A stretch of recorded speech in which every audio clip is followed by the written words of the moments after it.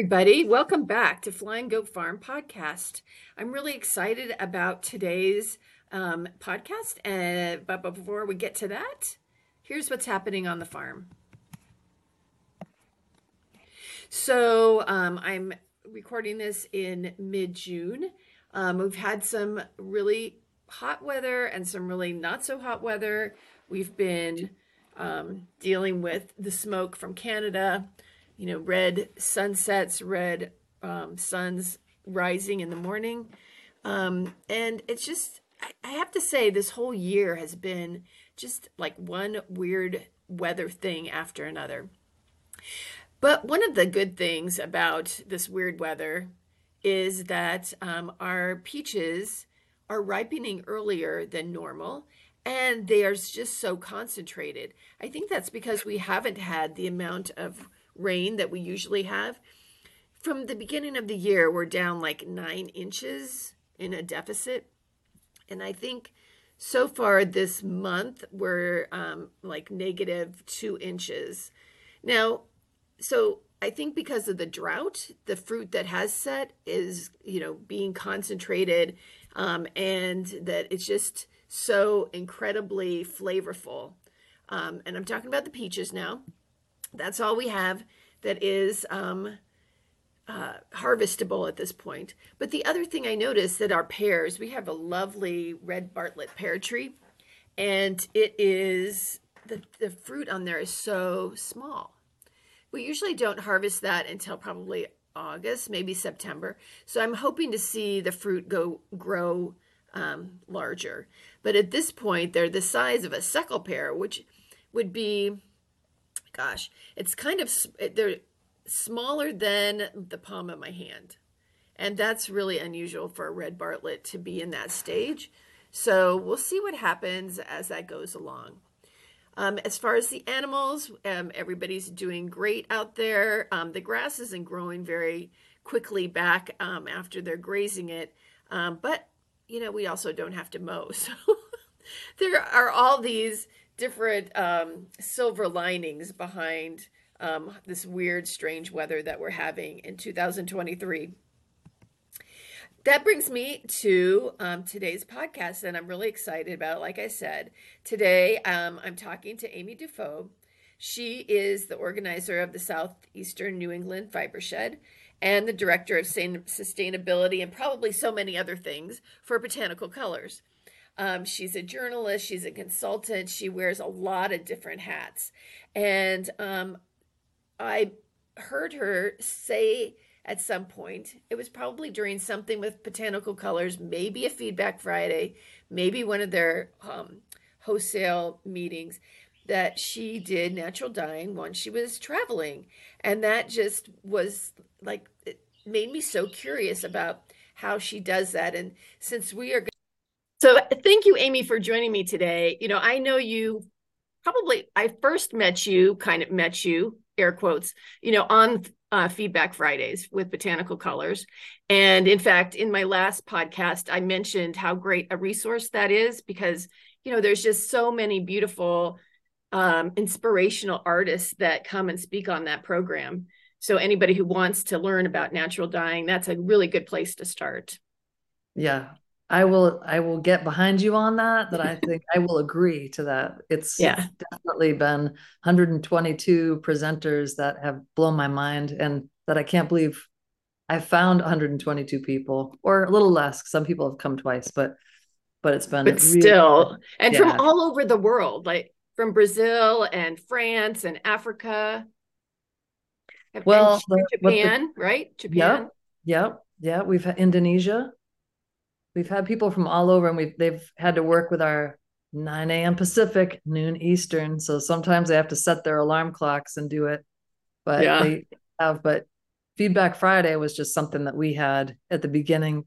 Even we had been doing it for about 5 years as a blog post, and then when the pandemic hit, we just realized that everybody in the community just needed some place to gather online because everybody was freaking out and sad and Right. lonely and trying to make do with what they had in their homes. So we created Feedback Friday Live so that we could get everybody on there. And we started out with about 35 people. then went to 75 people, quickly to 150. And then at the height of the pandemic, we were at 700 to 900 a Oh, week. wow. Yeah. That's So, crazy. yeah. Yeah. And so a Yeah. lot of I don't remember seeing that many at the lot when it's actually happening, but then everybody's watching it afterwards if they can't make it, right?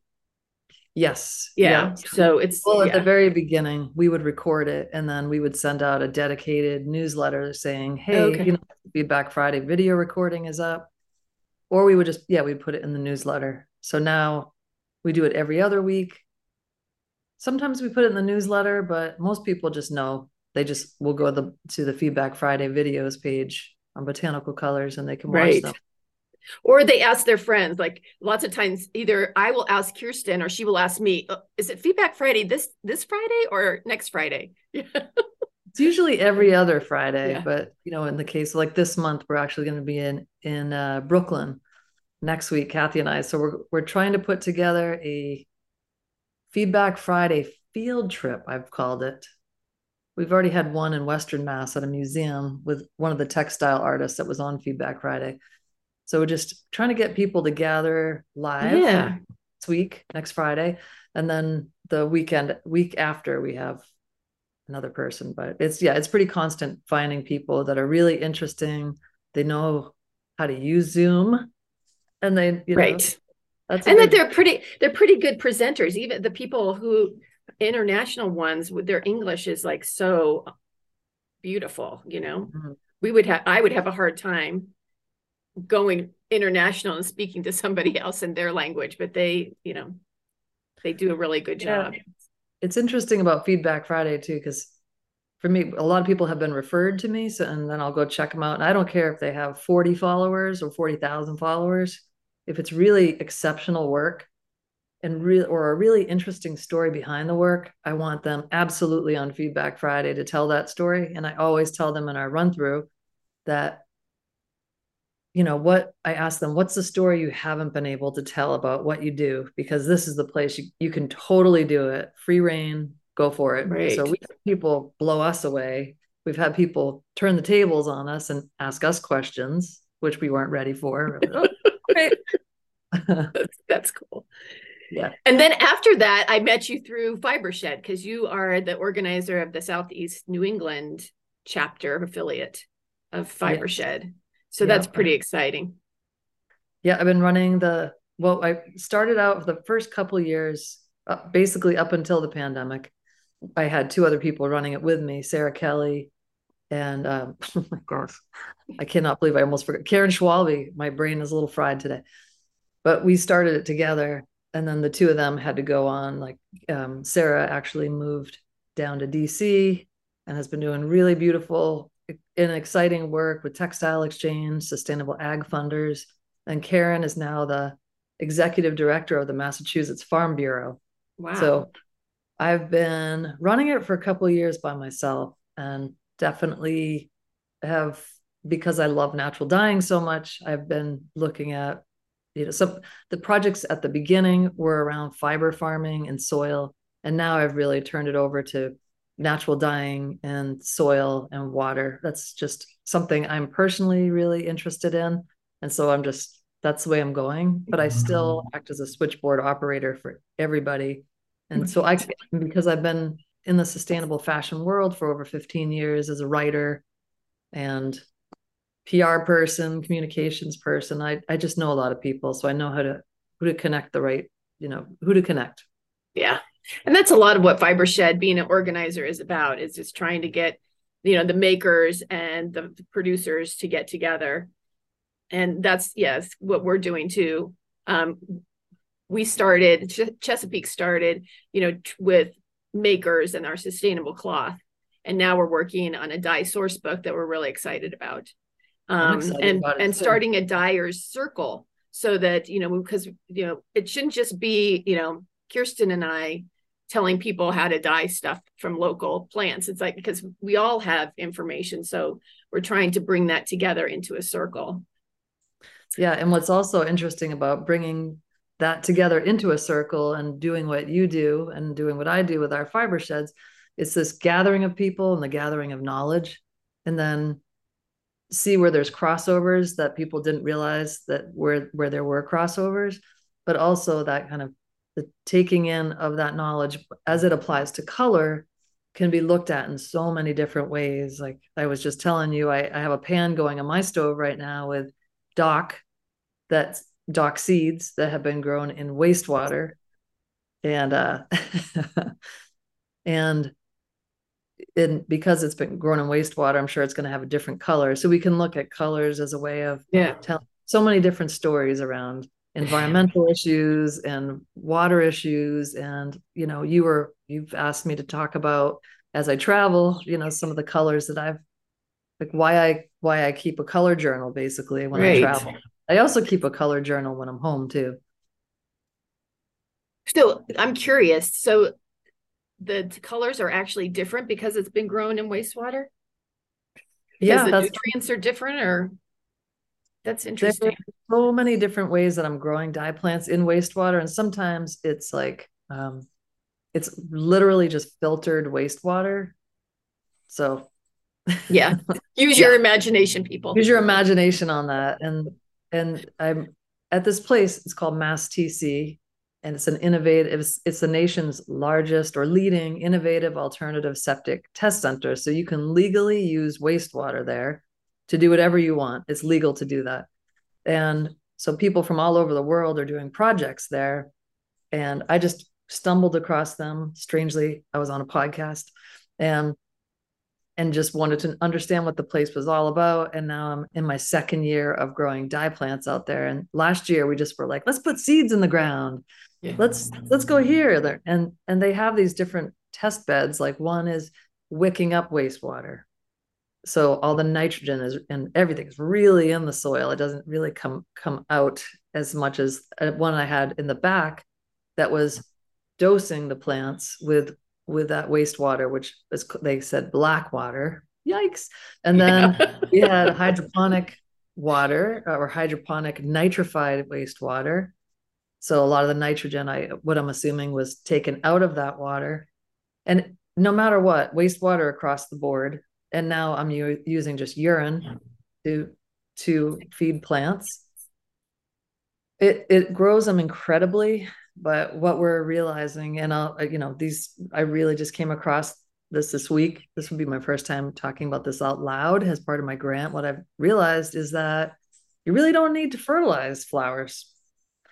They do fine on their own. We've just sort of been duped by the fertilizing world and the chemical corporations that we should use Miracle Grow, we should do this and that, but you really don't. But when you're farming for food with things like squash and corn and different plants, you need that nitrogen, you need that fertilizer, but we have to find alternative ways to use fertilizer. So now my grant is turning into not so much, yes, we understand that wastewater grows plants incredibly, but what does it do to the soil? Because if it's harming the soil and not building these beautiful microbiomes that the plants can Right. have in long term, not short term, not getting them addicted like these drug addicted plants. If we can think differently about that and we can think long term of let's build the soil up so the plants will grow really Right. well. And that's my new focus with the grant, which was not anywhere I thought we would be going with this. Right. So that just feeds into that regenerative agriculture idea. Yeah. Yeah. Start with the Yeah. soil. Slow color. Exactly. So I did, and I was trying to think, when did I first hear you talking about, you know, doing dyeing while you were traveling? I think it had to be at a fiber shed thing, one of the affiliate meetings, because I don't know that you've talked about it with Feedback Friday, but it's very I've intriguing to never really me. talked about it out loud, kind of a focused talk on it. This would be my first time. I'm so happy you wanted to know more about it because I love doing it. I think when the pandemic first started, I realized, and I was definitely inspired by Brees Honeycutt, who's a textile artist, and also by Anita Cazzola, who's also a textile artist. They're both educators. And they had these two different projects going on where they were really looking at in Brees's case, what was underfoot. What are the Mhm. plants that we don't pay attention to? Do we think dandelions are weeds? Why, when they're actually amazing pollinator plants and they do so much. And then Anita was looking at, in her botanical reclamation project, was looking at these quote unquote sad spaces where, Right. yeah, where you have all these plants. Do you think it's just weeds, but it's actually goldenrod and milkweed and um, just different plants that you think are as a weed. And then she did all these series of colors around them, and then shifted the pH a bit. She would do of like iron over dyes as well. So she would get these range of colors. So I started during the pandemic, because all I had was my yard. I just started working around my yard and looking at the leaves and the bark and what's this tree and what's this plant. I just started really looking at exactly what was in my yard, what was I not seeing, and started doing swatches because botanical colors, Kathy and I were really, she was kind of all alone at botanical colors because nobody could be there with her. Right. She sent me, we have this wool gauze that we sell that, Which is such a lovely product. Oh, I love it, it. it really is. And I get a yard or two of it. I mordant it immediately in some alum sulfate, let it dry, fold it, put it away. And so whenever I want, like in my yellow pot that's back there on the shelf, is full of the wool gauze. So I'll cut a square out, and like I just did with the dock that's on the stove. And so I don't have to, it's all prepped and ready to go. It's just a matter of what color does this plant have inside it. And so I did that around my yard. And then I also, it was my father, it's sort of a sad story, but not sort of, it's a very sad story, but it comes up a lot. Sorry, I tell this story. But during the pandemic, I hadn't been able to see my parents. I finally got to see my dad. My mom said something was off, something was really wrong, and he looked like he had lost weight, blah, blah, blah. Well, come to find out, in September, I'd seen him in July. In September, my father was diagnosed with leukemia and Oh, was a year to live. And I'm sorry. because had progressed so fast, he actually died 3 months later. And so during that time, I was doing lots of different projects with dying and the idea of dying and dying. And then Right. when we had to go up to Maine, where my parents were living at the time, we had shut the whole house down and moved them here to Cape Cod, just so he could be going to the hospital, be closer. I could help take care of him, do Right. hospice with him. So my mom and I did hospice. And then when he passed in December 1st, 2020, we 2020, yep. We ended up, when we went back up to Maine to open the house, which was a time capsule, it was the first time, because I went every other week to help clean out the house with my mother, that I started noticing things I'd never noticed before in the sort of, like 35 years that they'd owned this place. I did see this, always saw the sumac, but then I saw all the St. John's wort and the goldenrod and the ferns. I have They weren't planted. They they're just just had wild, just growing. The elderberry tree, I just started, so I use the PlantNet app. And okay. so Oh, that's one of my constantly, questions. yeah, out in the woods, like, what is that? What is that? Oh my God. And look at the bark on that. And so I started doing these test watches even while, just started doing these test watches. I'm so sorry. My timer is about to beep, and I'm going to turn it off because That's that's what happens when you're doing that's what real life is, right? 6 seconds left. Oh, that's a pretty color in the pot. Oh, Okay. good.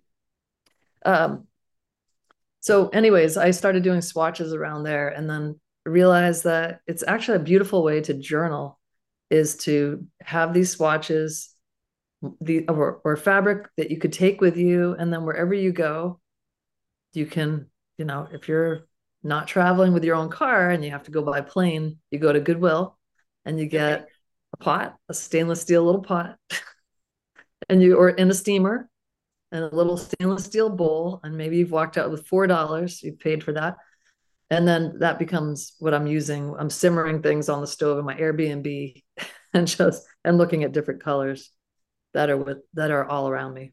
And then it becomes my color journal. And I can say that from where it was, the type of plant, what were the indigenous uses for it, and what did I learn about it. Sometimes there's a poem I write about it too. So Cool. That's it's a really very neat. personal journal, but it's a nice way to journal as a natural dyer. Yeah, so you use that net, the Plant Net app. I think I have something called Snap It, but I'll check out that other one too. Have you done anything internationally? Not yet. Not yet. No, I've just done my swatches in the US, but I look forward to I was just in Hawaii. We had a workshop in Hawaii Right. with Sasha Dorr, and we did so many exciting colors there that even some colors she'd never even tried, which is Oh, why I love fun. she's so experimental. So I've got this incredible range of colors of Hawaii now. That's in my swatch book. That's So beautiful. beautiful. That's Yeah. neat. Okay, so you're not using cream of tartar, you're just using alum sulfate on there. It's a That mordant. I'm going super simple. Yep, I'm just using alum sulfate on the wool. And I just like I have so much mordant here, but I just yeah, just I think we all do, right? I have, yeah, I mean you and just all have to different just get ahead kinds. of it. That's the good part about being a dyer. Everybody's like, "Oh, it's so much work. You have to first scour and then you have to mordant and then there's the dye itself." And but no, if you break it up into batches where you're doing the scouring, done. I like to have a Right. garment rack too.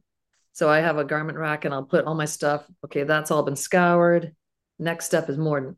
And then I have a day where I'm just mordanting and probably doing a little dyeing on the side too, but mordanting. And then I let Yeah. it all that dry. So I have a whole garment rack downstairs of a whole bunch of things that are white. So different They're fabrics. getting And ready. then they're getting ready. They don't know what's going to hit them, but something will be on them. It's very hard to keep things white in this house. To keep, and it's in a separate spot. I know what, Mhm. so when I'm in the groove of doing natural dyeing, because I don't just do the natural dyeing part, is that I will scour and mordant. I've been using the triformate, which I love because I can just leave it overnight. Mhm. And then yeah, I have it all is set up, and just, one day in the morning, I'm scouring mordant. The next morning I, rinse it out and put it in a pot. And that same Mhm. day I do, some more that's scoured and mordanted. So it's like a constant practice. Yeah, And I well, was you really looking able. at all the colors behind you Yeah. right now. It's like Yeah. All you've of got to these keep right things here, moving. those are all natural dyed out there. So beautiful. Yeah. I got a really nice range of colors. So that was really Yeah. cool. Um, Yeah. so we are going on a cruise. So I was like, okay, I'm not going to have like a hot plate, but I was thinking that I can kind of make a tea, right? I can get hot water and put it in a baggie, right? And then let them kind of steep and it can sit in there for a while until we have to get off the boat. Maybe you have really good windows and you can do solar dyeing. Okay. Yeah, Go definitely. ask somebody, anybody. You go to the kitchen and just say, "Do you have a glass jar I could have?"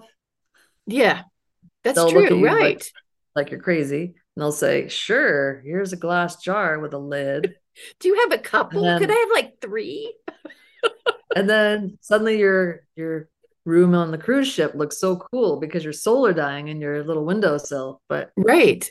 I think we don't have a big balcony. We didn't spring for that, but we have a little kind of balcony that they could just kind of all sit there and wait a minute, do everybody you have a could say, microwave "What is in she your room? doing?" That's really weird. Yeah. Do you Sorry. guys have a microwave in your room? I don't think so. No.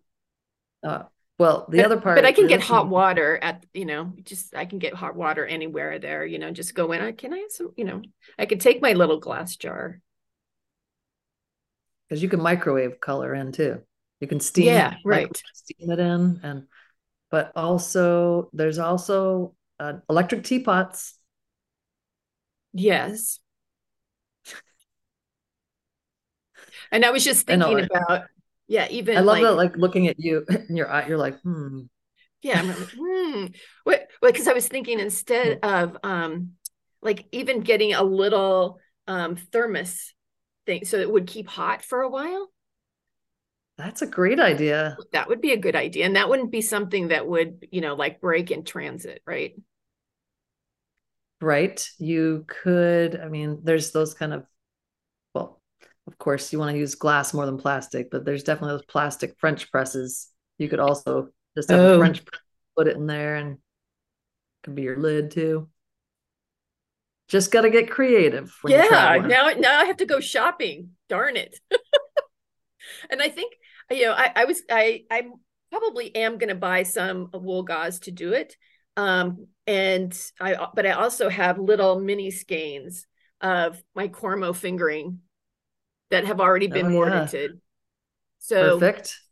and these weightless, they're 50 yards. So, you could make at the end, you could make, a neat hat or a cowl or something.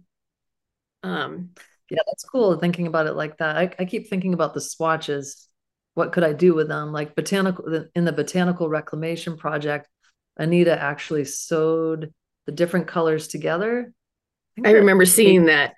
yeah, Yeah, and so it was this almost looked like that kind of Boro style squares sewn together, and it was sort of like this mark, like you think this is a sad place, but these are the colors of the place. exactly. Plants That was had incredible. their own flag waving. Yeah, I know that was really a beautiful thing.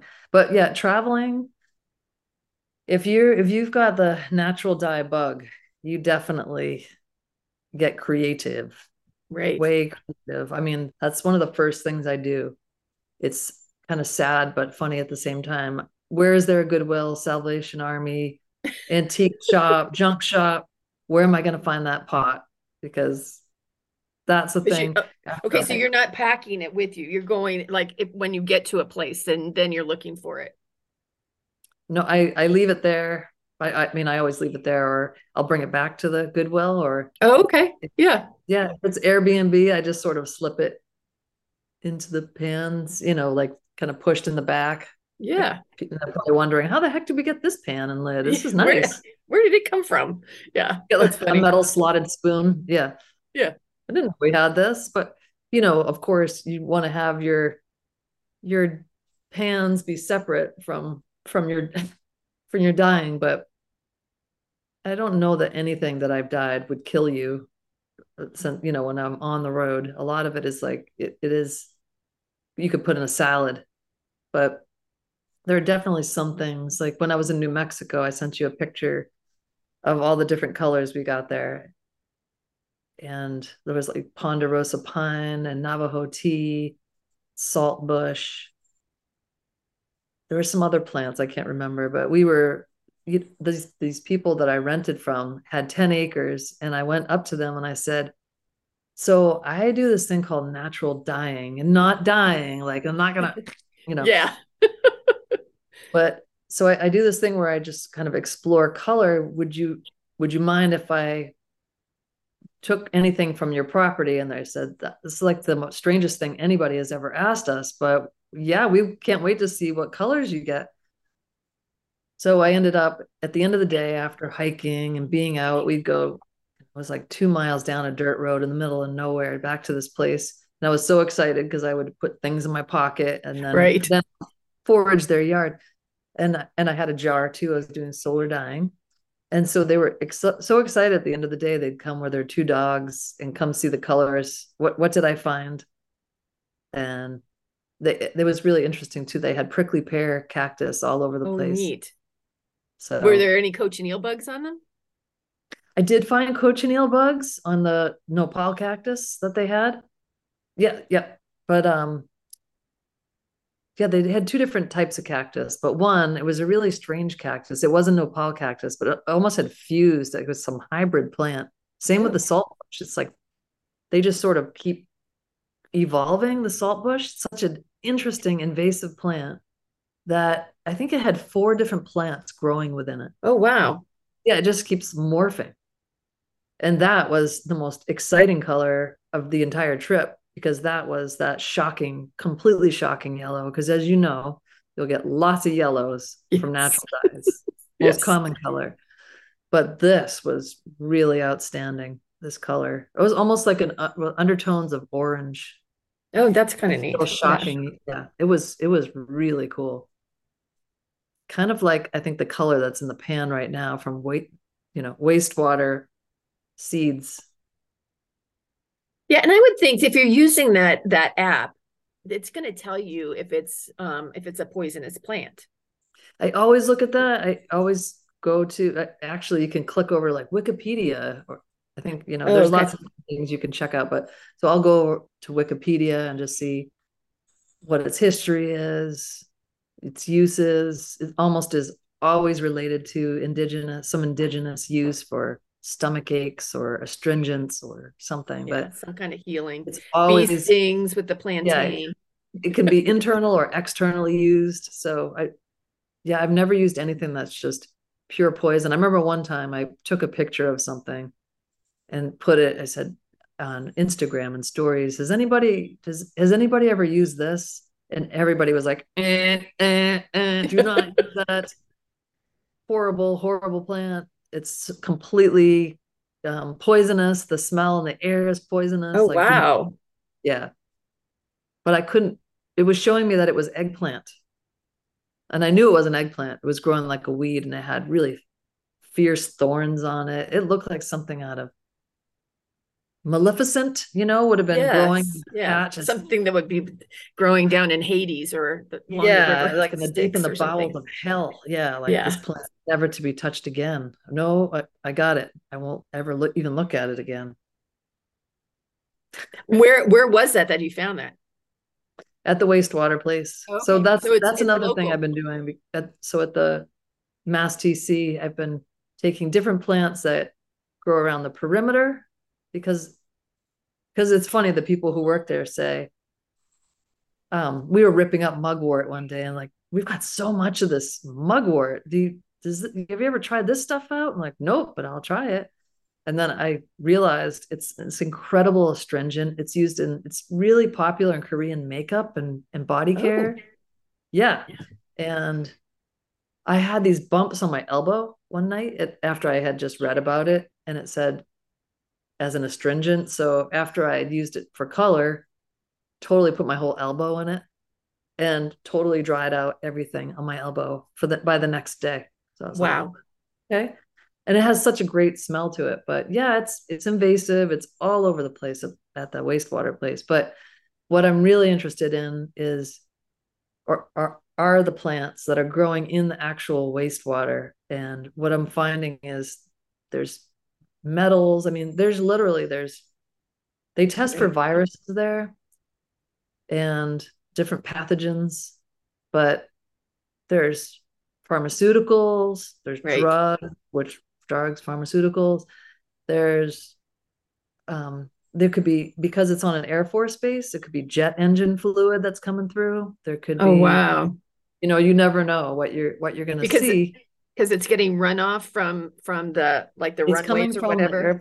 Air Force base and the jail that's on the base. So everything is coming there, and then it's a little mini treatment facility is right next door to us. So after it comes through us, it's going right to the treatment facility to be treated. Okay. But in the meantime, there's test beds everywhere. That's dosing beds, wicking beds, hydroponic beds, different types of filtration systems. Everything's lined with plastic so it cannot go into the soil.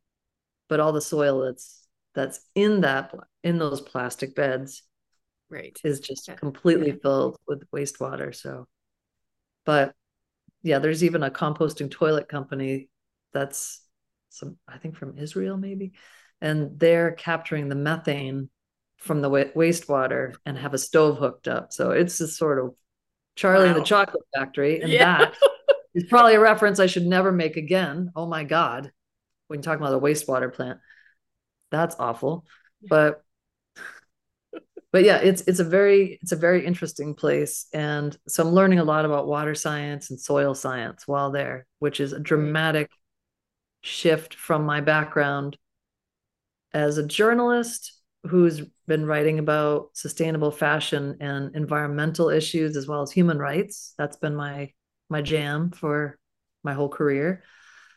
But also, doing PR, communications, and just different co-owning or co-running a boutique, working for designers and repping at market, so that when I would go to market and sell to buyers, I would know that lingo as well. So the buying, the Right. selling. But Right. for this part, like when I was the communications director for the Brooklyn Fashion and Design Accelerator for 6 years, when we would have these events and we would talk about farmers, we would never have a farmer at the table.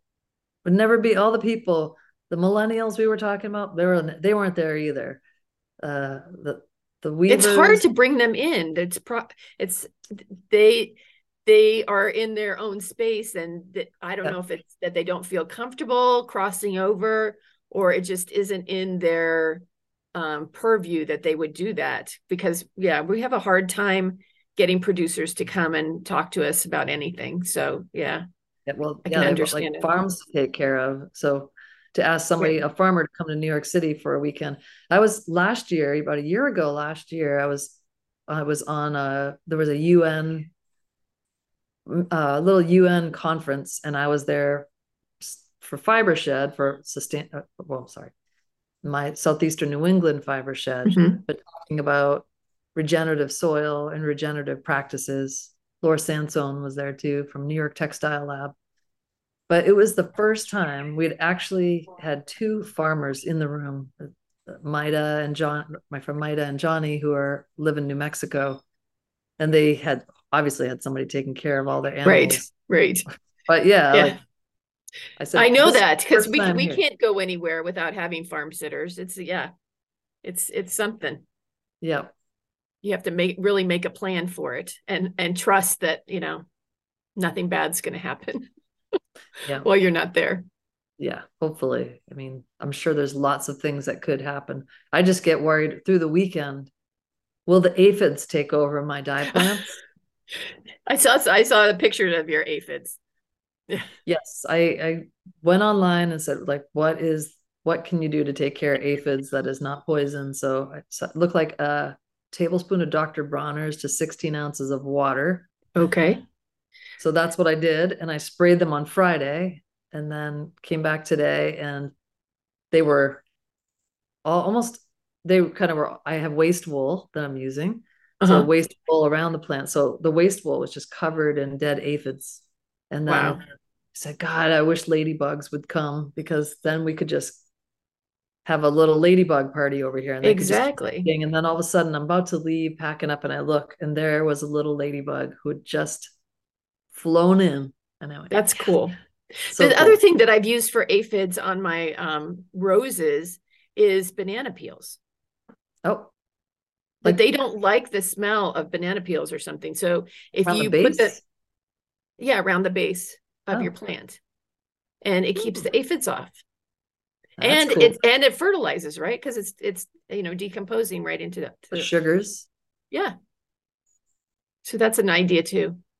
Yeah, there's so many different things we can do besides putting poison on our soil and killing our soil. We think, again, these poisons that we put on our soils are growing plants, but at the cost of what for long Right. term? What are For what long are we term. doing? You really have to keep farmers on the land and really help them to understand, again, long term, not short term harvests. And the short term effects have long term impacts on not just us. I actually went last night to a climate change talk, and Bill McKibben was talking.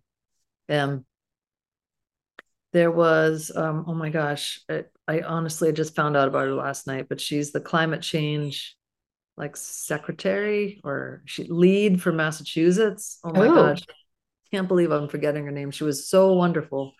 Oh, embarrassed. But she was saying we have to think about how everything that we do impacts other people. So you have, of course, the pandemic. We saw that full throttle. Like, we get it. right, right. Doesn't just happen in another country. What happens in one place affects all of us. But so here on Cape Cod, we've been dealing with all the smoke that's been coming down from Canada. Yeah, we got it too. Yeah. Yeah, it's been so bad. And today is actually really good. But this woman, again, my apologies, wonderful person who spoke last night. She was saying that she must have named off 20 different animals and insects and trees and all the things that had been burning. And so as we get this air, this smoke that's coming to us, we breathe in ancient trees, we breathe Oh, in right. we breathe in the chipmunk, the rabbit, the caterpillar, the butterfly, these she just kind of went on this list. Oh, wow. And That's very poetic. inhalation of a landscape. So these taking in of landscapes. And it was interesting because we had Heidi Gustafson on this past Friday talking Right. about Book of Earth.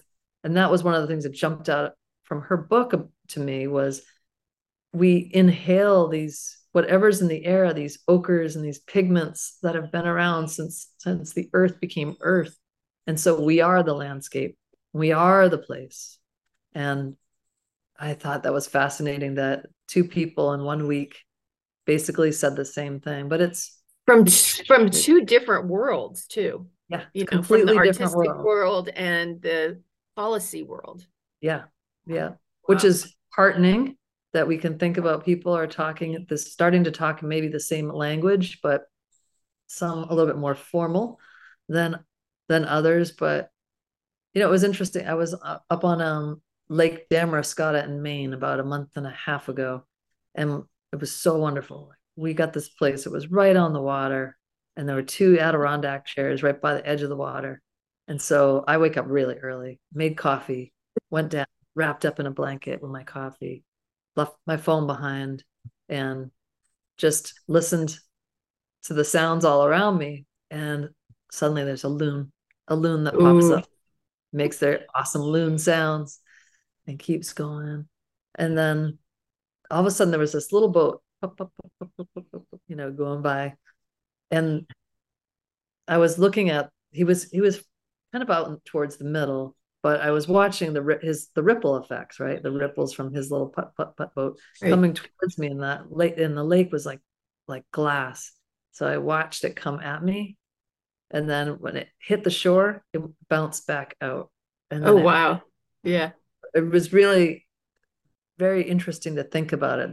There's these ripple effects, right? We have these ripple effects we make as humans in many different ways, good and bad.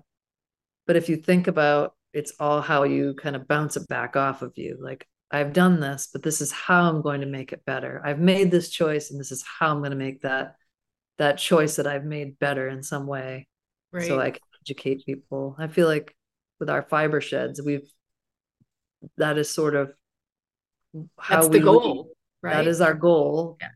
And a lot of us, of course, are doing this as part of because we just believe in it and we want to educate, and sure, it becomes other things too, where maybe it feeds into our work. But I just find it's an education without having to go back to school, learning about Because what I there's so much to it, with the wastewater and the natural dyeing and how to produce, wool that's good enough to be put into clothing that Laura's team of designers are making, and all those things are interconnected, and yeah, trying to bring all of those pieces together to make a sustainable kind of a textile system that we haven't had for so right, long. Yeah. yeah. I a lot of our affiliate meetings, I always say something about this idea of like smashing everything we've known, because everything we've known hasn't seemed to work. Right. We've kind of bastardized the fashion and textile industry. So what does the future look like in terms of doing things good for people and planet as it involves textiles and farming, Right. And making how things? can we do our little part? Because it may not, not everybody can go out and buy, organic cotton, naturally dyed clothing, but there are smaller things that you can do to make it a better place, using it longer, not washing it as much, all of those things. that can be a little part of the ripple. And if we get enough little parts, we can make a wave, Yeah. Yeah. hopefully. And bring it back, shoot it back Yes, out to people. Like, now you learn. exactly. Yeah. That's cool. Yeah. Would you like to tell us about your necklace? Because it's such a neat story. Oh, yes. Well, so this is my t-shirt necklace, and I've got lots of different colors of these necklaces.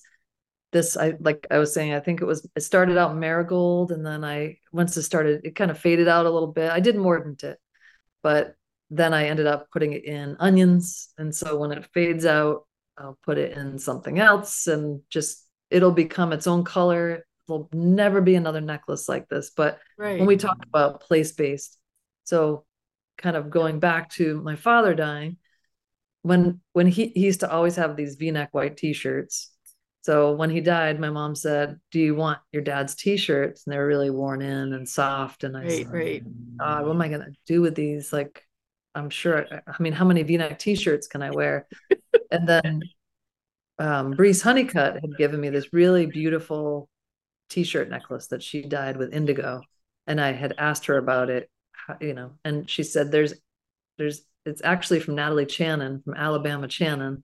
Natalie has a class that might still be on Creative Bug. I think that's the name of the Okay. site, and it's how to make a t-shirt necklace, which I feel like we started talking about these more and more, and it used to be open, and now you have to pay for the class to learn how to make it. But all you do is, but so for me, I and it was a part of moving through grief with my Yes. mother and myself.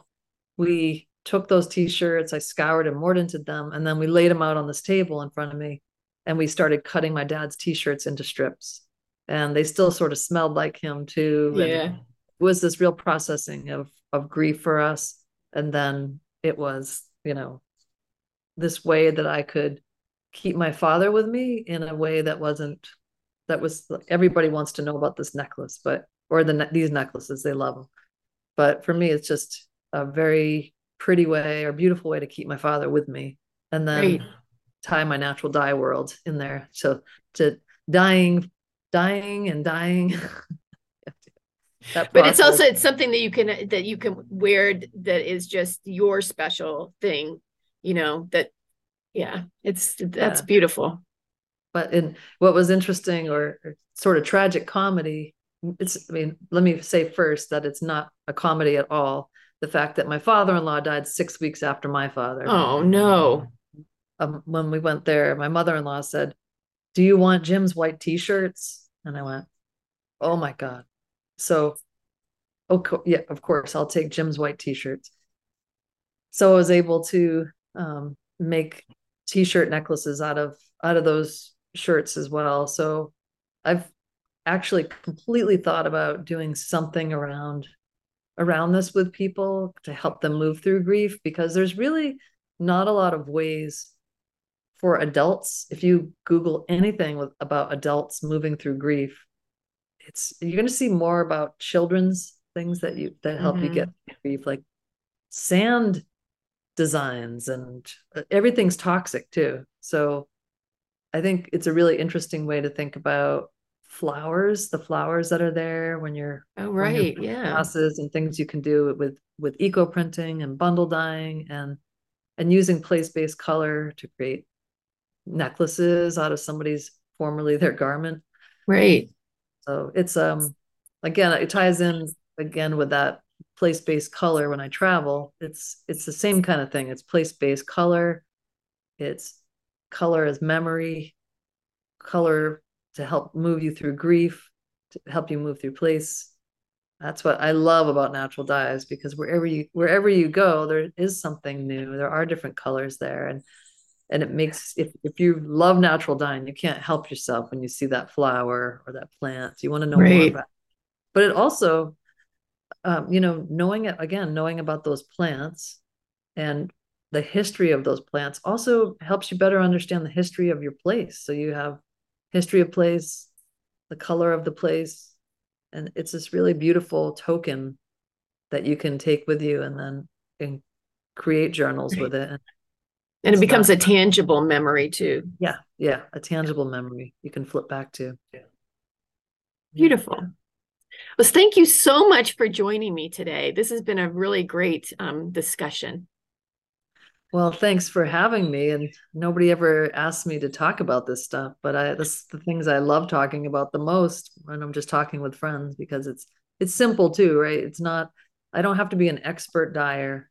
I Right, don't have to know a million different types of shibori, or I don't have to be an indigo expert. I don't have to be do a production dyeing and have consistent color. I don't have to do any of that. I'm just really looking to see what color a plant has within it.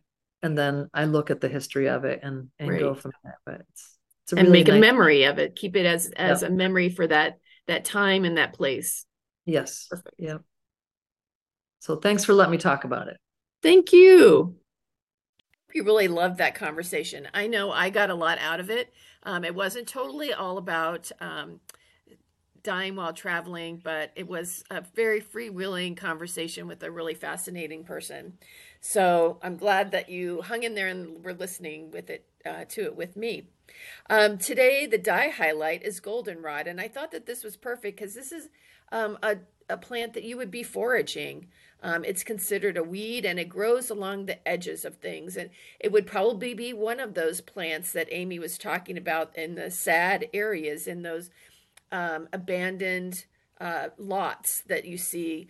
It's on the edges of roads, on the edges of pastures. It's a beautiful plant, but it is considered kind of a noxious weed. Um, you can forage it when the flowers are in full bloom. It's usually the last part of summer, like August around here, that we find that. Just keep your eyes peeled for the beautiful gold color along the edges of places. You have to use it right away or you have to freeze it. I found this out from experience. I used some of it and then I came back the next day and it had all like gone into like seed pods or like the heads of dandelions or something like that. It was like totally gone.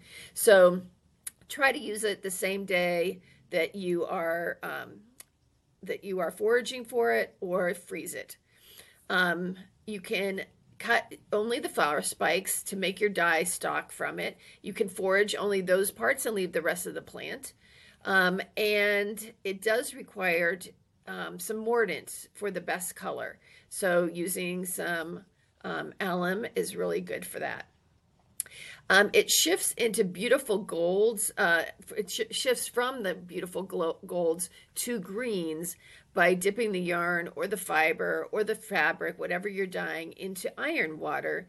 And so most of the time people say iron saddens the dye. Well, yes, it could be called that, but it also just makes it a beautiful green color without having to, make up an indigo vat. So that's just a use for iron. Your iron water can be made with powdered ferrous sulfate, which is the easy way to do it. Or you can take rusty things, rusty nails, put them in a jar of water and keep them around and let the water, get more and more iron in it. Every once in a while, when you walk by, shake up the jar, and then you have a really nice jar of iron water that you can use to shift your colors.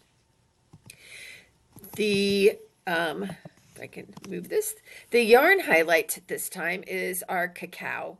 It is a 2-ply mohair yarn and it's made from the fleeces of our brown Angora goats. It really has a lovely hand. It is somewhere between like a light sport weight or sport weight. It is soft to the touch, but as we all know, mohair can be irritating. It does some, and even in the picture, you can kind of see there are some hairs that are kind of sticking out. So it's best to plan to use this for something where you're going to be wearing something under it, like make a beautiful sweater. And then you're going to wear that sweater with a t-shirt underneath it or a turtleneck or something like that. Something with long sleeves so that you're not having the mohair right next to your skin. But it's a beautiful. It's not. It's a little bit darker than oatmeal. It's a beautiful warm tan color, And it is a great background for any of those yoked sweaters, anything that has you want to do color work on in the yoke part, on the sleeves. Yeah, it's a really great yarn for that. Each skein has about 200 yards in it, and it's a great farm yarn that is a fiber shed project product. So until next time, think about looking for your plants when you're traveling this summer. I know I will be. And happy making.